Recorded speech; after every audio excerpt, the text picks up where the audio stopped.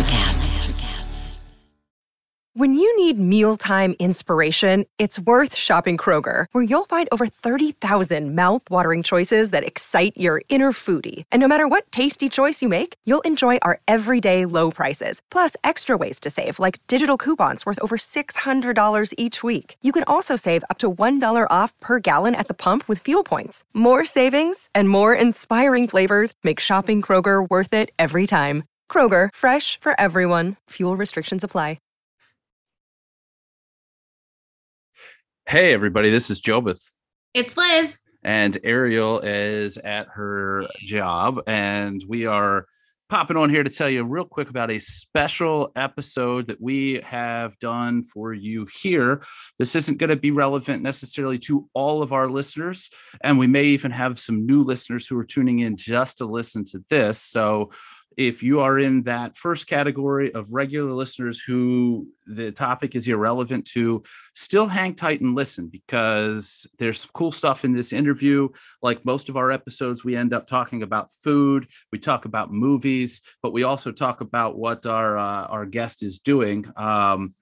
For those who are here just for this interview specifically, don't just leave after this. We've got a lot of crazy episodes that are not boring, droning on law talk that you might want to check out, subscribe to, and, hear more about what we do and interact. So this is like a legit guest. Like, I mean, not that our other guests haven't been legit, but this is like someone who is like on the public eye a little bit, so to speak. For a law podcast, there's actually relevance. And now, don't get me wrong, my favorite guest is Cheeks, who brought us food, brought us tacos. Yeah. Nothing beats that.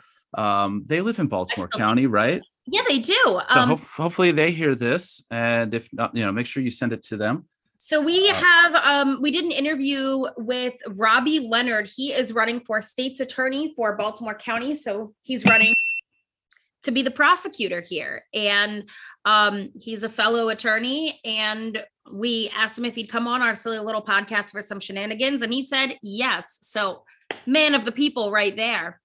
And if you are affiliated with anybody else running for one of this seats, whether it be the incumbent who's a Democrat running in this primary, any of the Republicans, if you'd like to be interviewed on this podcast, the door is open to anybody.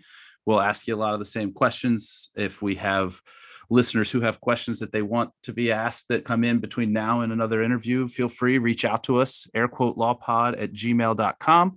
If you have questions for Robbie that you can't find him on social media, send those to us. We'll make sure that we get you connected with him. But yeah, we're recording this interview, this intro, after we've done the interview. So we already know how cool it is, and your guys are about to find out. So without further ado, here is us talking to Robbie Leonard, who is a candidate for the Baltimore County State's Attorney's Office. Enjoy.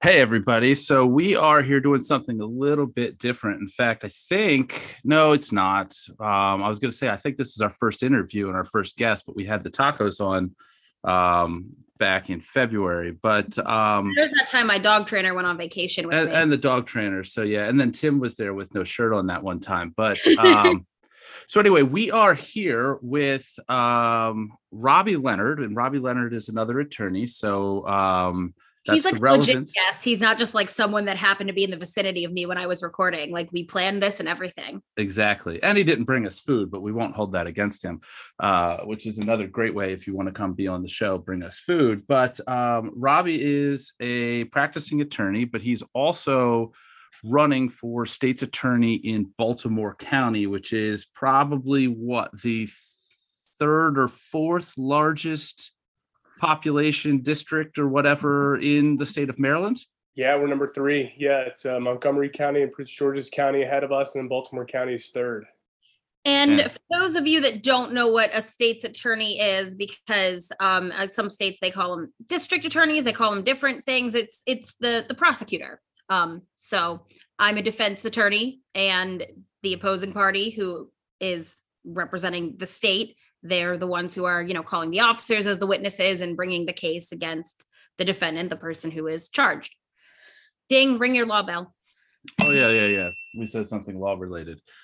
We ding a bell when we say something law related because there's not a lot of that goes on here. Despite the fact that the words law pod are in the title of the podcast, we do what we can to stay as far off of those topics. But sometimes it creeps in, seeing as there's usually three of us here that are lawyers that are the hosts of this show. So, so for anybody who's listening who doesn't know, in the state of Maryland and most other states, when it comes to a criminal offense, and I'm saying this way because we get an inordinate amount of calls to our office covering this topic or asking and requesting that we pursue criminal charges against people. There are not private prosecutors, at least not in the state of Maryland, for criminal cases. So it's an elected office. We could even get into that. I actually was thinking about trying to do that. Thinking about trying to bring a private case as a prosecutor. There was a appellate decision like a year ago, sometime in the past year, where a mother of her son was killed by the police in Baltimore City. And she kept begging the Baltimore City State's attorney to prosecute the police officer who shot her son. He was having like a mental episode, a psychiatric break in his backyard. He gets shot in the head and killed. And the prosecutor wouldn't do it. And she tried for years trying to make it happen. And there's this really unique appellate decision that says that you do have like a private right of action and being able to take your case to a grand jury if a prosecutor refuses to put it on. And like, I want to take it to that next level where you can hire your own attorney to present a case to the grand jury. So it's something I thought about. So I don't know. That's cool. So the door is there potentially for something like that, but as of right now, it's not. And it's up to the elected official in each of Maryland's 24 jurisdictions, being the 23 counties, and then Baltimore City is its own entity as far as having a state's attorney. And then they hire all the attorneys in that office and assign cases to prosecute them. So, let's start with the low-hanging fruit. What motivated you to jump in this race? Look, I like you guys, I have always been on the other side, right? I've never worked at the state's attorney's office. I've never been an assistant state's attorney. So most people would think I'm crazy for wanting to do this. I know the incumbent thinks I'm crazy for challenging him, but starting my career was at the public defender's office. To be fair, politically, most incumbents think that anybody that would challenge them are crazy to do so. Yeah. Not just to the state's attorney's office, any office, really. That's true. But I started my career at the public defender's office in Baltimore City. And, I spent a couple of years during law school there, and then 5 years after I graduated law school as an attorney at the office. I was in both adult and juvenile courts in the city, and then also on their government relations team, where I testified in Annapolis every day on all kinds of legislation, whether it was when we were trying to repeal the death penalty or decriminalizing marijuana, or just fighting against, increasing maximum penalties for like every sentence ever. And that was like 10 years ago. And that was my first encounter with the Baltimore County State's Attorney, who's still in office now. And we were always on opposite sides of issues. And back then I was thinking like, this guy is a Democrat. Like, we don't agree on anything. Like, our values are completely contrary to each other. And, fast forward, it was just 2 years ago after the murder of George Floyd. And, everybody's taken to the streets, demanding change, demanding just like common sense police reform. And here in Baltimore County, our council members took note. They listened to the activists and put in a bill on common sense police reform, like banning chokeholds, having de-escalation training, bias training. I was one of 52 people in Baltimore County that signed up to testify in support of that bill. And the incumbent, Scott Schellenberger, was one of two people against it. It was him and the president of the Fraternal Order of Police in the county. And it was really at that moment I was like, this dude still hasn't changed. Like, he has not caught up with the times. He is still fighting against common sense progress in our criminal justice system. And so although I had never thought about being a prosecutor before, I decided now's the opportunity. Now is the time that somebody has to challenge this guy. And so it's just you and him in the race? We're the two Democrats. So he was first elected in 2006, and that was the very last time he had a Democrat run against him, is when there was an open seat. What's that, like 16 years ago now? There are two Republicans running. One, I think, retired from the practice of law 12 years ago, and he was in workers' comp. And the other, I think, is like kind of general practitioner, but more of like a bankruptcy attorney. So if I get through the primary, it's going to be a very interesting general election, but I think they're very MAGA types on the right. Interesting. Well, yeah, I don't really think I would want someone that doesn't have experience in the criminal law field leading the state's attorneys on. It just doesn't make a lot of sense to me. But I mean, I don't want MAGA types existing really anywhere near me anyway. So, Well, in the current climate of what's going on throughout this country, that is definitely a place that I would say does not benefit that office at any place from having that mindset running it. It just, and it's such an odd thing because we're recording this episode on the day that we're about to have the result. What are they doing? Announcing the results of the inquiry on the January 6th stuff. So yeah, some kind of like nationally televised on every TV station except for Fox News, just talking about, I guess, what they learned, what they found out. So it was an odd period of time of these staunch pro law enforcement, pro police, pro whatever, completely flipping the script and being like, fuck you all, fuck law and order, fuck all this stuff. And obviously the turmoil that happened on January 6th, it's an odd place and an odd mindset, and to take that mindset and put it into a position of great power with respect to law enforcement in the third largest county in this state that would be a very scary thing. Now that's obviously general election work. So Baltimore County is a pretty blue county, I believe. So, I'd say it's purple. It's a county that Joe Biden won very handily over Donald Trump.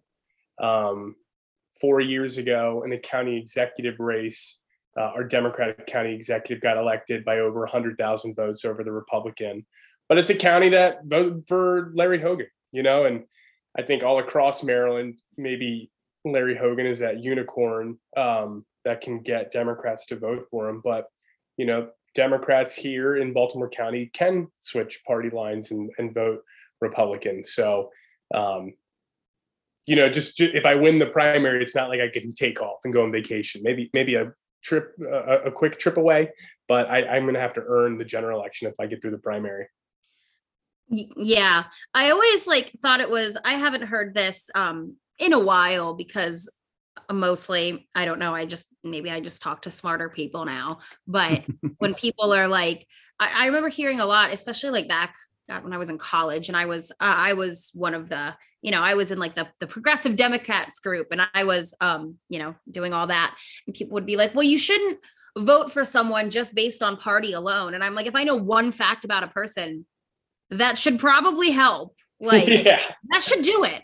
I mean, I'm never voting Republican. I'm just not. There's, people say never say never. No, I'll come out and say it. It's just not, I just don't see that in the cards for me. So I think if you know one thing about someone and that's what's going to influence your vote, that's probably a big fucking thing. Well, here's a funny thing. And now that we're really in the thick of election season, okay.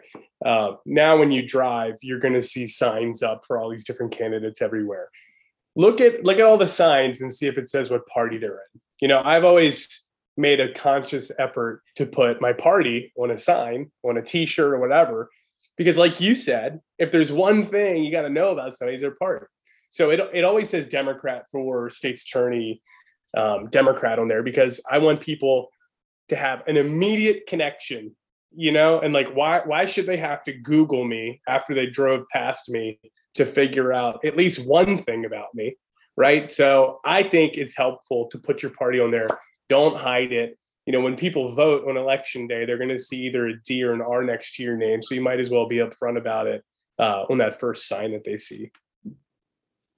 Yeah, that makes a lot of sense. I know, because I told you when you were coming onto this podcast, our podcast skews pretty liberal. I think it's episode 10 that was our whole get your fucking vaccine episode. Shut up, everyone. And we were like, well, there's no hiding it now, which not that was ever on the table. So we've always been just putting that out there. But yeah, so one of the questions that I had was because I know, you and I are Facebook friends, and I, see all your posts. And so, clearly you're not shy about dragging your opponent, so to speak. And that's just so interesting to me, because how do you walk that line? I don't know. Is there some sort of etiquette to that? I don't know. Jobeth has run for office before. I have not, obviously. And so just kind of wondering, because I like that you do that, because it feels real. Like, this is who you're running against. Why are you better? And you're just going to come out and say it. But like, how do you walk that line? How do you decide what's okay to say? How hard to go? Like, I'm just curious.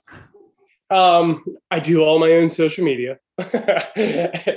And, every once in a while I'll talk to an elected official and they'll be like, so who does your social media? I'm like, me. They're like, you don't have like a college intern or some, pay somebody. And I'm like, no, I want it to be authentic and who I am.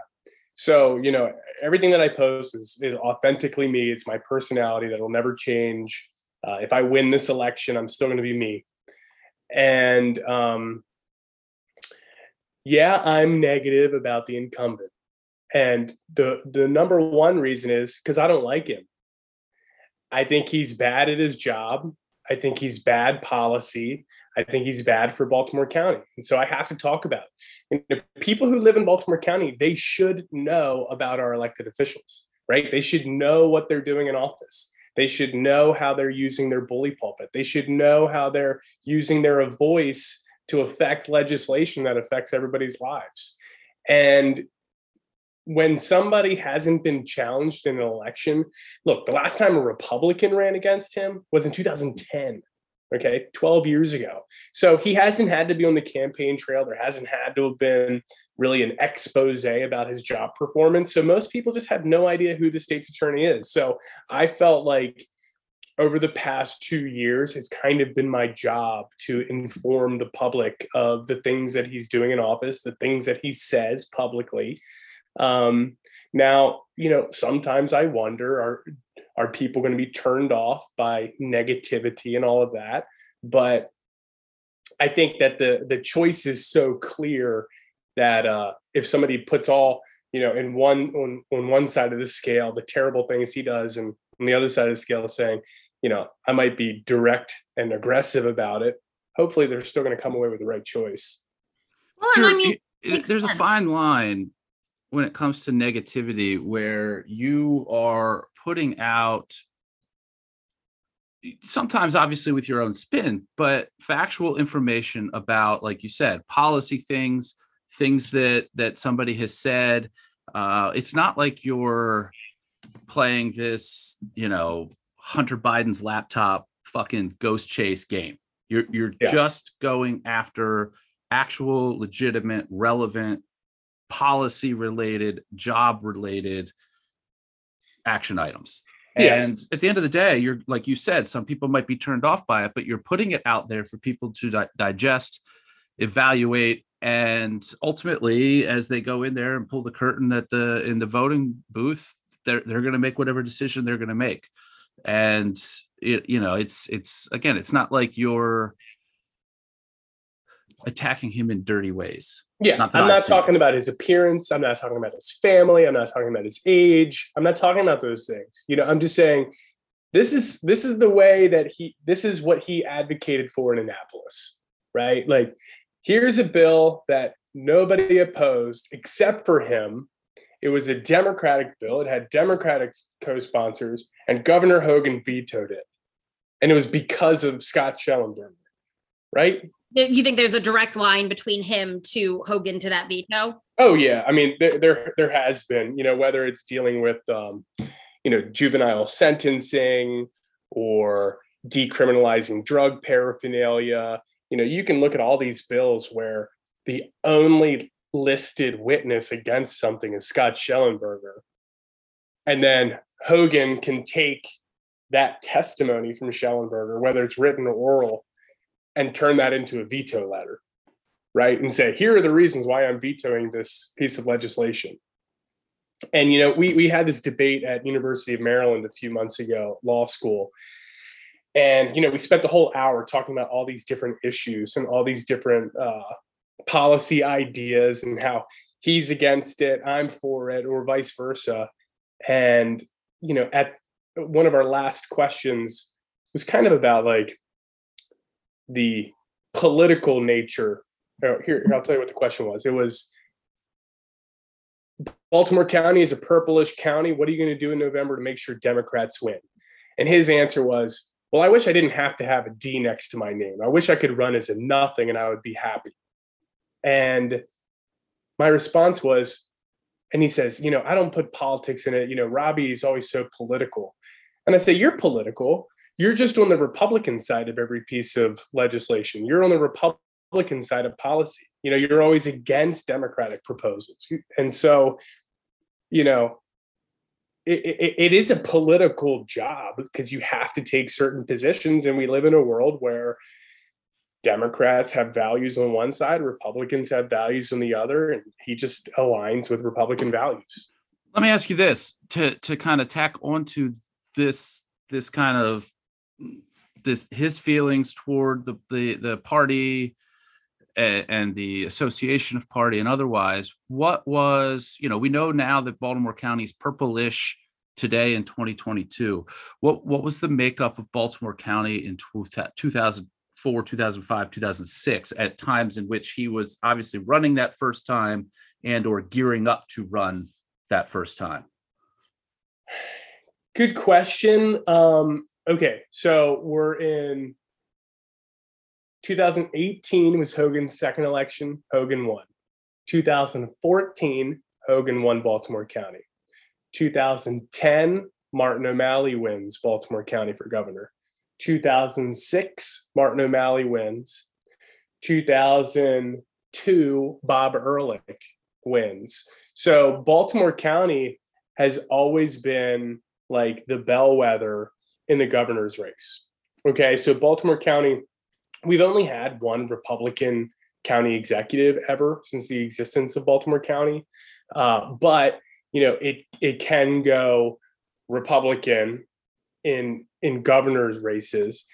And the resorting of political parties is kind of tracked nationally.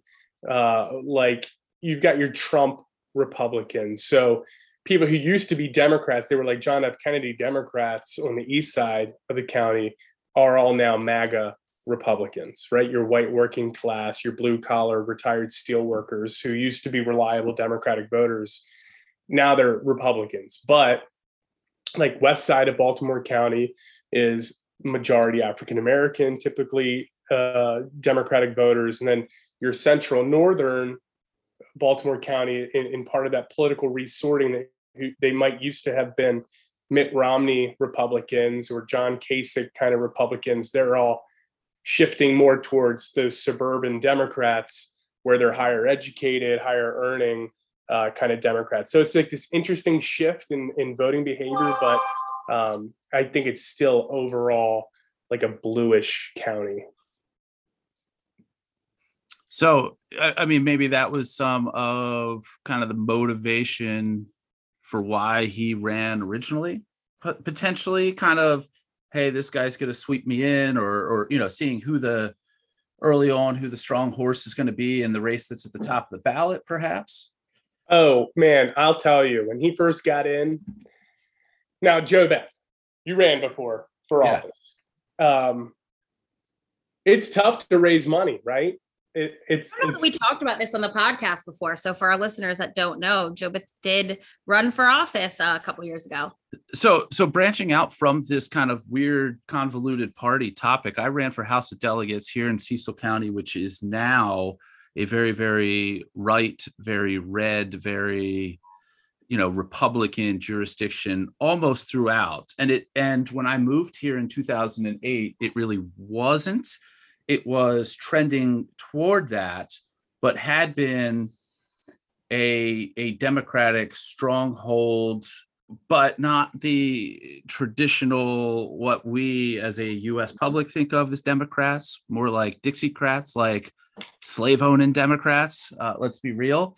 And I'm not saying that in 2008 anybody here owned slaves, but there are literally people who do your own research. You can figure out who they are, deceased now, that had long served in the House of Delegates as Democrats from Cecil County, who, if you went to their house, they had tables that at the base of the tables had bells, so that, and they didn't just have them there for show. They were so that the servants knew when to come in and do what they needed to do. Still had these, in time, but it was definitely something where here you've seen people that were like, we have a register of wills here now who, Democrat through and through. If you talk to her and had a conversation with her, Democrat through and through. In 18 was the last, so 14, she was washed out by a Republican who, quite frankly, didn't know what the hell he was doing, switched her party over to Republican to rerun back for the seat in 18 and won. And she's not alone in doing that. There are people who, told me 4 years ago, and I'm an independent. I'm pretty middle of the road. I have for my entire life switched my party back and forth depending on what was going to be on that primary ballot and who I wanted to vote for. So currently right now, because of that, I am registered as a Republican because there are far right nuts that are running in all three of the seats that are open. I don't like that I know this about you. Yeah, for county council, and I need to vote for not them. And I'll also, for the record, be voting in the primary for Dan Cox because he is a nutbag, and I want him going against whoever comes out of the Democratic primary. He's gonna win. Joe Beth. So. But I was told by many people, if you had switched your party to Republican in that primary, I would have whipped my opponent's ass. Yeah. But to me, with the at the time, it was just one supermajority. Now there are two supermajorities in Annapolis. I would have gone down there and done absolutely nothing, and I wasn't interested in that. And I have to step away for a moment. I'm going to mute myself. Liz, keep going, because I've got a service guy here at my house. Yeah. So Liz, what Joe Beth hasn't told you, what he's walking away from right here, is that when he ran for office, raising money is extremely hard to do. Okay, getting somebody to want to pay you to go live your dream, running for office, it's tough to do. Yeah, that makes sense. No one pays me to live my dream. Right. So his original question was, why did Scott Schellenberger register as a Democrat when he ran in 2006? Well, the county executive at the time was a Democrat, and he had a slate called the Victory Slate. That slate gave Scott Schellenberger $435,000 in his campaign to run. And I still don't know till this day what they were trying to get out of having the head prosecutor for Baltimore County basically on their payroll, right? So, to me, that's why he chose to run as a Democrat, because he was riding in with the Democratic county executive on that team, receiving almost $500,000 to do so. Because people were just donating to that whole slate? I wouldn't say people were donating to the whole slate. As in like corporations or people. Yeah. So like corporations, developers, people that wanted a chunk of Baltimore County, right? They wanted to get something out of it. The county executive had this slate that's just like, funnel this money to me and you can do whatever you want to do. Yeah. I mean, campaign finance was like my least favorite, like one of the least favorite topics in law school when we had to cover it. I was like, I just was not into it. I was like, and now, I mean, you're living it. So Yeah. But we've been really successful. Look, I'm not raising $1 million or anything in a state's attorney's race, but the amount of contributions that I've received, just like the number of individual donors who just live in Baltimore County who are pitching in, and sometimes it's $5, right? Which is awesome. Like if I could get every single person to donate $5, I'd be rich and be able to do whatever I want to do. Because at this point, when we're just over a month away from election day, we need to be making decisions on how many pieces of mail can I send out to voters for them to get to know who I am, and how many voters can I contact, because you can't send a piece of mail to everybody if you don't have unlimited funds to do that. So it's really interesting with campaign finance. I've been a huge advocate for public campaign financing. So like in some counties, there's a public matching program. We're on the way of having something like that here in Baltimore County. It won't be for state's attorney's race, but it will be for like county council or county executive.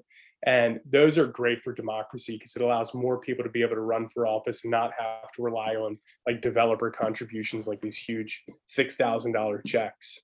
Do you think that not having financing or financial resources precludes people from running for office that otherwise, maybe should be running, would be well suited for it? Yeah, I mean, because people just have no idea. Like I said, nobody knows who the current state's attorney is. No one would know somebody challenging an elected official. I remember a guy was running for judge in Baltimore City a couple cycles ago. And we were talking outside of jail one day, and he's like, "Oh, I've got the best website ever. Like, I'm working really hard on my website." And I said, "Nobody's going to go to your website." I said, "You're running for judge against the judges. Like, no one's going to even know you exist to go look for your website." Right. And so like the typical voter, especially voting for a judge, they're going to see that name for the first time when they get the ballot. Exactly. When they walk in on election day, like they're probably going to walk past the person handing out something for president. They're going to say, "Oh, I know who I'm voting for." Right. But then when they see the person handing out something like, "Oh, here's the sitting judges," they're like, "Oh, give me that." Right. And they're probably going to do the same thing for state's attorney. Like, here's who's running for state's attorney. And on election day, they're going to look for the very first time at somebody's piece of literature. And if you don't have money, you can't even print out enough stuff. And most candidates, especially if you're running countywide like me, do you even know 500 people that can volunteer on election day at all of the polling places all across the entire county, right? It's really hard. So you need to have money, and the lack of money does deny people the opportunity to have a serious campaign. Yeah, that's I guess I haven't really, it's not a world that I've ever thought about. So this is all really interesting. What's been, I mean, you can come to Harford County along the Route 40 corridor and see all of Glenn Glass's spray painted signs. And then when you meet him in person, it all will make sense.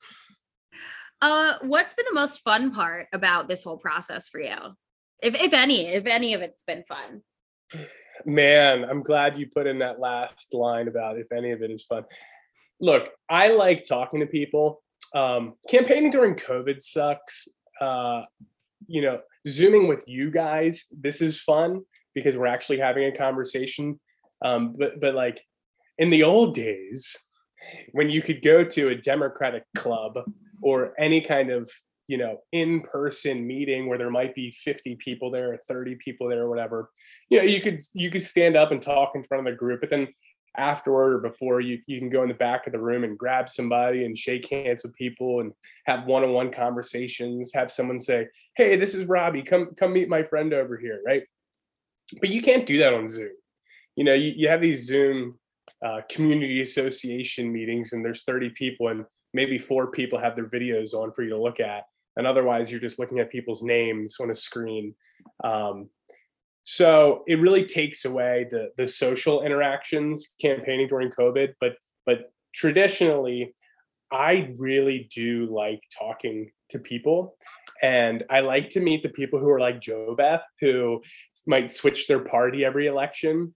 And those people are like the smart ones, where it's not just saying, hey, I'm a Democrat, vote for me. And they're like, okay, gotcha. Like, you have to engage with each other, find what makes them tick, find out, hey, you might disagree on something, you might agree on another, but find that like common ground that you have with somebody, and they find out I'm an actual human being, I'm a real person. And I love those conversations. I really just never forget those when I have them with people. So that's awesome. But it sounds like it's a stressful time too. It's totally stressful. I have a lot of anxiety. No one would know it on social media. I'm all happy, smiles, but no, man, I have like had a cold. My immune system is down because it's like I can wake up I can have an interview in a day, and then I go to bed, and then I wake up at 3 a.m. I'm like, oh my God, this is what I should have said. So, but no, it's all fun. So let's get to know you a little more as a person. We've done a lot of serious talk this episode. This has been a very serious episode for us. So can I ask you some fun questions, or do you want more serious? We can do more serious if you want. Let's get crazy. All right. So I have a couple questions prepared. Let's go with a classic that, I feel like all lawyers are asked. What's your favorite fictional law person or, movie show? What's your favorite fictional law thing? Daredevil. Okay. Daredevil is probably why I'm a lawyer. I've been collecting Daredevil comic books since I was in elementary school. I have probably 500-600 different issues of Daredevil right now, and love it. That's me right there. For people who don't know, I don't know, you losers. Daredevil is a Marvel superhero who's blind, right? But in his alter ego, in real life, he's lawyer Matt Murdock, right? Justice is blind, just like lawyer Matt Murdock is. So he's a vigilante fighter at night, kind of like Batman, and during the day, he's an attorney. So that's me. My recommendation, if you would like it in the video format, is to skip the Ben Affleck movie and jump right into the series that came out on Netflix originally. It may still be on Netflix. They may have moved it over to Disney Plus. I don't know what happened with all that. But it's the one that ties in also with Punisher and Jessica Jane and Iron Fist and Luke Cage. Yeah, they were all the really Defenders. Good. Watch those Daredevils on Netflix. Very good. So good. Marvel's too violent for me. And these are the really violent ones too. They are. The Marvel Comics universe, like Thor, Captain America, Daredevil is way more violent than all of those. I couldn't handle that. I don't like too much action. It's too intense for me. Then do not watch The Boys on Amazon Prime, okay? I can't even give that as a recommendation on social media because I will be canceled tomorrow if I say go watch The Boys. Then I'm gonna have all of my supporters turn it on and be like, oh my God, what did I watch? My husband watched it, and it's like he knows anything, he'll be like, you're not gonna like this, and I'm like, all right, Yeah, when my wife walks past, I'm like, oh my God, please don't look at the TV. It's pretty disturbing. It's a disturbing show. Cancel this podcast. Delete this. Erase it. Don't let people know I watched it. Trust me, if enough people listened, we'd already be canceled. All right. Yeah. So it is a growing audience somehow, week in and week out. But maybe everybody hasn't gone back to some of those. Hey, spoiler alert, we're going to piss some people off here. Let's go. So, all right. So what else are you watching? Especially when you're trying to get through, at the end of the day, and when you don't want to think anymore. What's like your thing at the end of the day? Like, a show, movie, what are you doing when you're like, I want something stupid. I want to turn my brain off. Yeah. So, just finished kind of Stranger Things season 4, waiting for the last 2 episodes to come out in July. Love Stranger Things. What else? I love horror. I watch that's really the only movies that I watch are like all horror movies. I can go on any channel or streaming service and I'm like, what is a horror movie I haven't seen? And it's really hard for me to even figure out. I'm like, I got to watch this for like 15 minutes. And I'm like, wait, I've seen this before, but I don't even remember what the names are. I just turn it on and watch. But I love horror. Yeah, that's like too scary for me. I'll tell you, the last horror movie I watched was A Quiet Place. The first one. I think they made a second one. And yeah. And so the second one, I was watching it and like the first like 10, 15 minutes, I'm like, wait, didn't I see this? Like Quiet Place number 2, it starts like almost the same way as the first one. So it's extremely confusing because you're like, wait a minute, didn't the guy die in the first one? And spoiler alert. Okay. And so you got to watch number 2, but it's good. It's what I watch. All right. Growing up, I was a big fan of, did you ever see the Puppet Master movies? I loved them. Yeah. I love Puppet Master. Puppet Master, Hellraiser, those were kind of my jams growing up.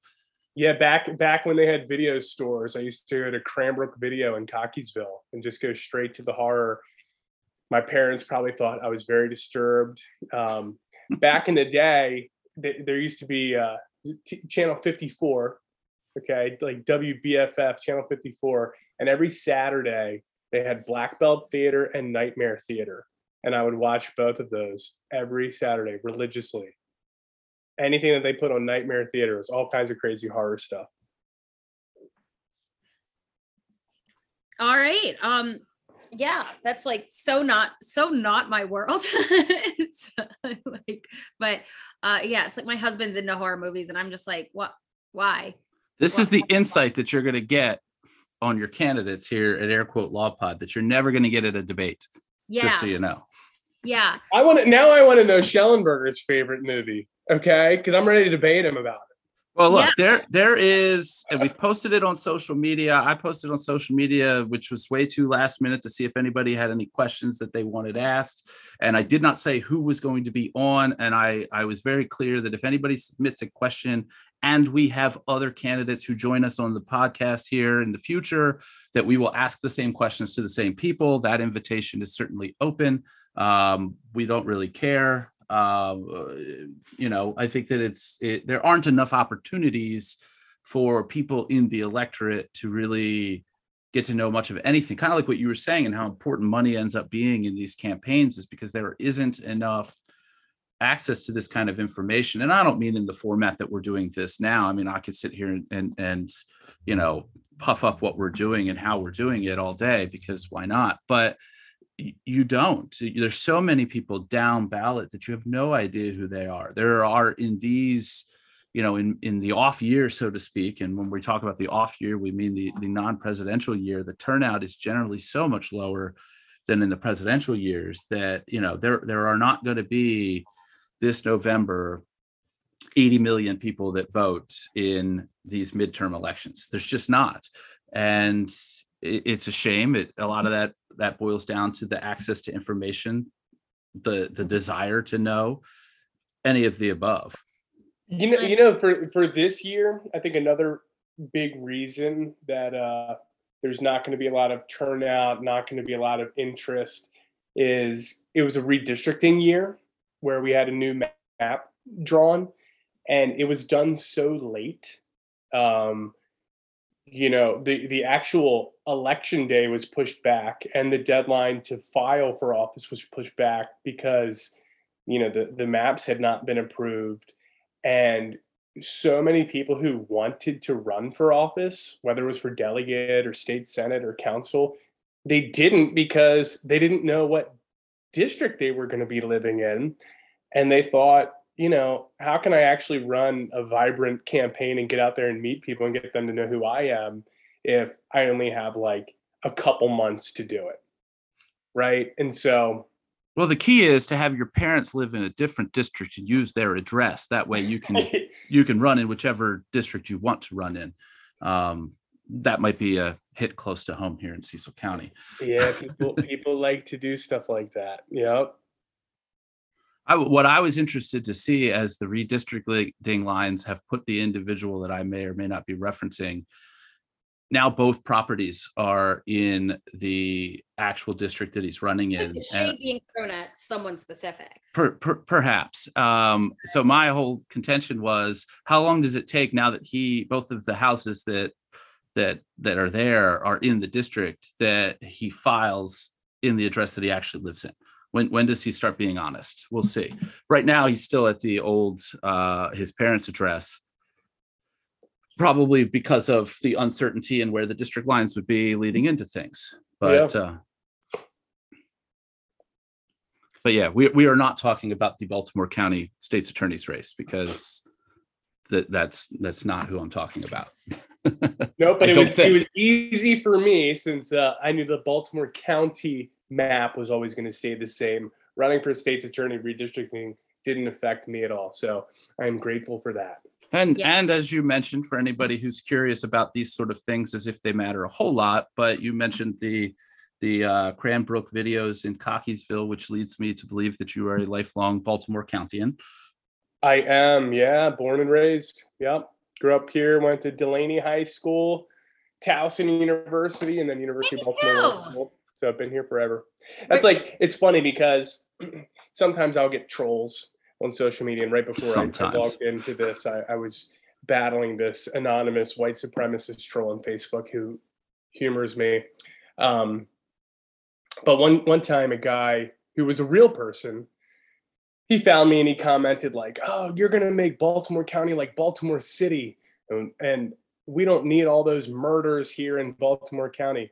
And I said, I don't want all the murders here in Baltimore County. Like, this is where I grew up. I'm 40 years old. I've lived here my whole life, and now I'm raising my kids here. I've got 2 sons. Like, I don't want murders in Baltimore County. And he's like, oh, that's a good point. And I'm like, and I looked the guy up, and he lived in Dundalk. He was a libertarian. And I said, my criminal justice beliefs are mostly libertarian. Like, look at the Libertarian Party platform, look at my platform. They're going to be almost identical for criminal justice. And then I said, has your neighborhood gotten safer in the past 16 years? No. Well, we've had somebody in office for 16 years. So don't blame me if things are getting worse here in Baltimore County. It's getting worse under the current guy. And if you want something different, vote for somebody different. That makes sense. I guess, and he agreed with you, I guess. He did agree. He totally, he started out the conversation like, I'm going to troll this Democrat, right? And then I just totally engaged him. And at the end of it, he's like, yeah, that sounds really good to me. And it's like, there you go. So as a lifelong Baltimore Countian, I'm in the county now. I've always grown up, kind of near here, but not always in Baltimore County. What is your favorite Baltimore County institution, if you will? One of your favorite things about the county, restaurant, a place. What do you like? Yeah. Look, we talked about Cranbrook Road in Cockeysville. I got to go with Corner Stable. Okay, if you've never had ribs at the Corner Stable, I highly recommend getting some ribs and French fries. You dip your fries in that barbecue sauce. We are such a food podcast, not a law podcast. Love talking about food. I believe I have, but So that's a spot right there. I'm a Pappas crab cake guy. Oprah's favorite. There you go. Yeah, those are some of my institutions right there. Yeah, I love a Pappas crab cake. This is getting real. I'll tell you my favorite if you want to know my favorite. I do. Yeah. You know what? No, I might be wrong. It might be the city. I might be incorrect because it's so close to where I am. I was going to say my favorite is Chaps in the parking lot of the strip club, but that's like, Oh yeah, that's like that's right on the line. yeah, Yeah. They have like the best roast beef sandwiches. They've been on diners, drive-ins, and dives, and they are outside of a strip club. But you know what? Love it. It's wonderful.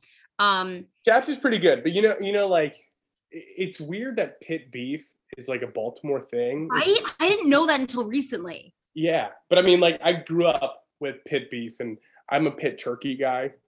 Oh, I love pit turkey, and you just can't go wrong. You know, you just drive anywhere in Baltimore County, you find the shack that says pit beef wherever it is, and it's going to be good. You know, get the tiger sauce; it's good.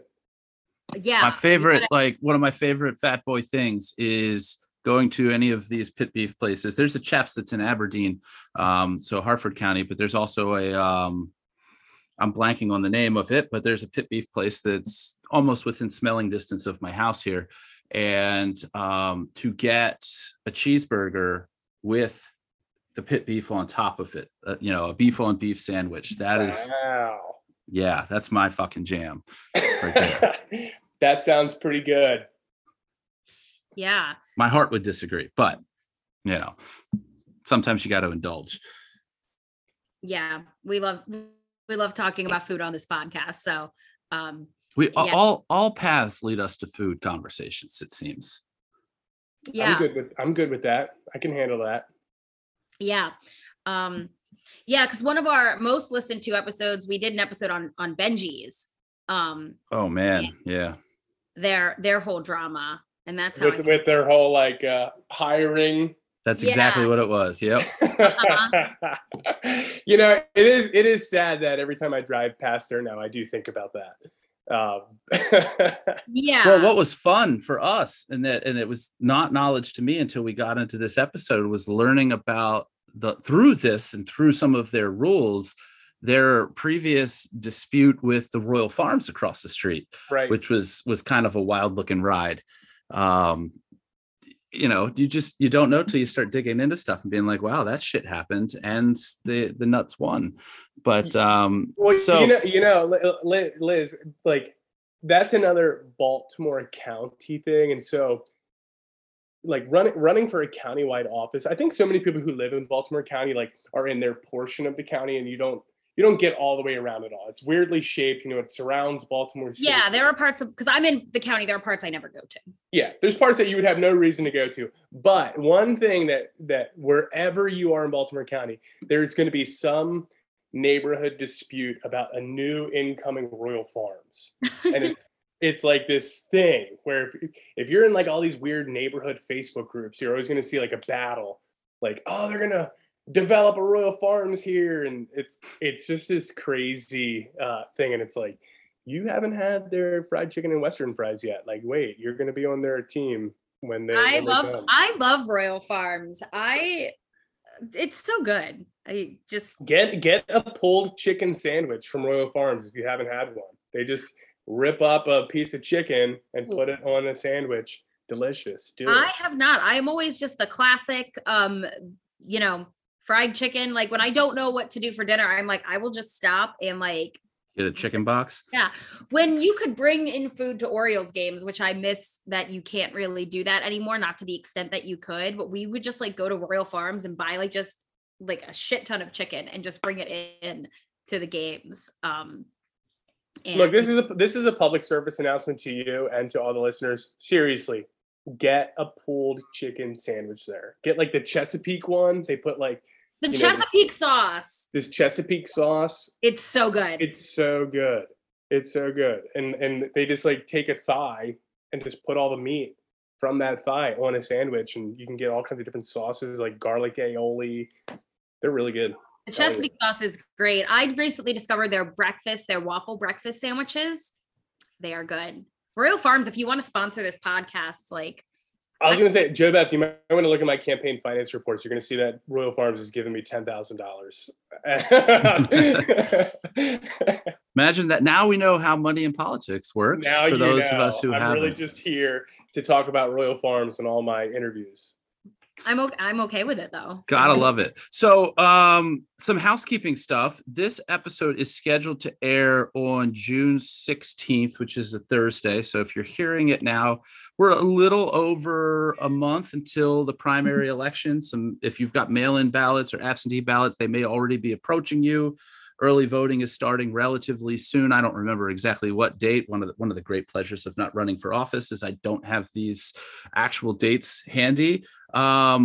Between now, and when I say now, I mean let's assume the 16th and the final primary election date. What are some opportunities that you know of if somebody wants to meet you in the world? Shake your hand, ask you questions point blank to your face. What are some opportunities for people to do that?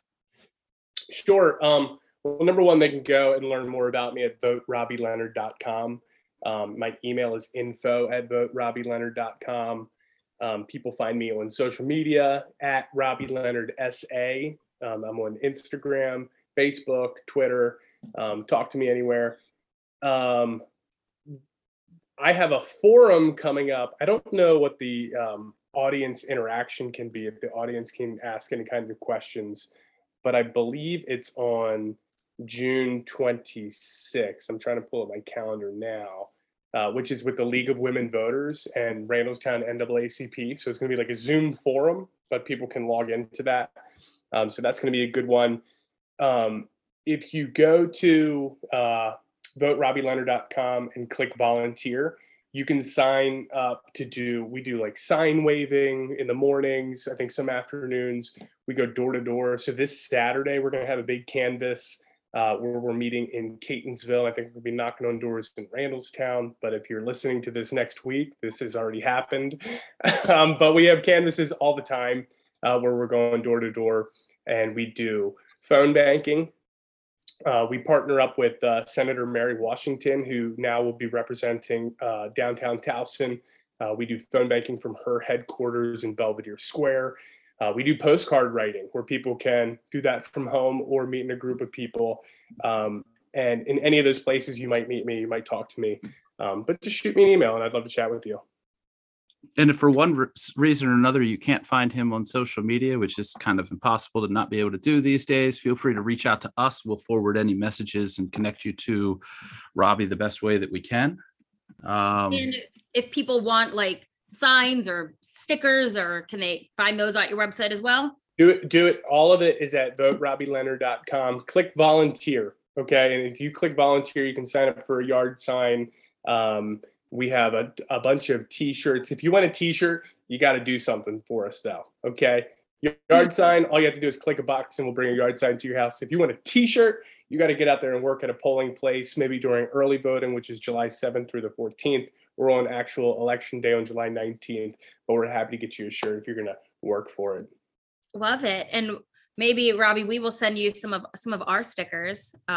Yes. So if you want those, there's one with my face on it. So are they scratch and sniff? Not yet. No. If we could order those, I will look into What would your smell be if you guys could have an official podcast scratch and sniff? What would be the official scent of this podcast? Oh my God. I don't know if we have just one, but I can tell you that there's one sticker in particular that probably shouldn't get scratch and sniff honors. There's one that shouldn't. I feel like our podcast, we all run on large amounts of coffee.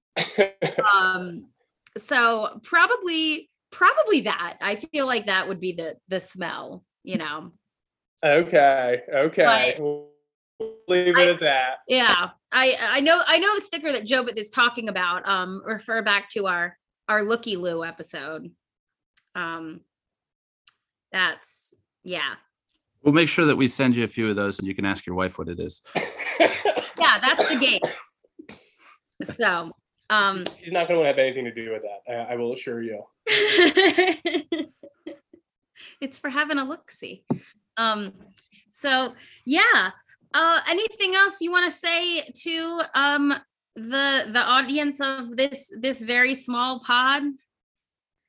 Look, this is going to be a really small turnout, guys, but it's a really huge opportunity to make change. Like I said, we've had the same guy in here for 16 years in Baltimore County, and I don't think things are going in the right direction. So if you're looking for doing something different and just to have real improvement, to have openness, transparency, and accountability in a state's attorney's office, have a fair and equal criminal justice system that fights for victims and fights for everybody equally, give me a chance. So again, it's voteRobbieLeonard.com and vote Robbie Leonard on July 19th. And guys, I really appreciate you having me here. I look forward to seeing what the engagement is out here. I look forward to seeing people eating Royal Farms chicken sandwiches. This was paid for by Royal Farms. Thank you very much. But thank you guys, really. Yeah, thanks for taking the time to come on. I know you got a lot going on, running your practice and running for office. Having done so 4 years ago, I know what a toll that takes. So mad props to you for that. All right, guys. Well, y'all have a great rest of your day, okay? All right. All right, take care. Have you ever wondered what actually happens in Congress every day? Stay informed on Capitol Hill's daily happenings with a concise, factual summary of the Senate and House of Representatives' activities from the previous session, free from bias, on the Congressional Record Daily Digest podcast. Subscribe on your favorite podcast platform and discover the process from the heart of U.S. politics. The Congressional Record Daily Digest, an Electricast production. Electricast. Hey there, I'm DC. I host the rock podcast, Back to the Arena, The Interviews. It's about a 30-minute podcast where I talk one-on-one with a band who has released new music. You can find us on all the best podcast sites like Spotify, Apple, Google, iHeartRadio, and more. If you're a rock fan like me, subscribe today to Back to the Arena, The Interviews. Electricast. Electricast.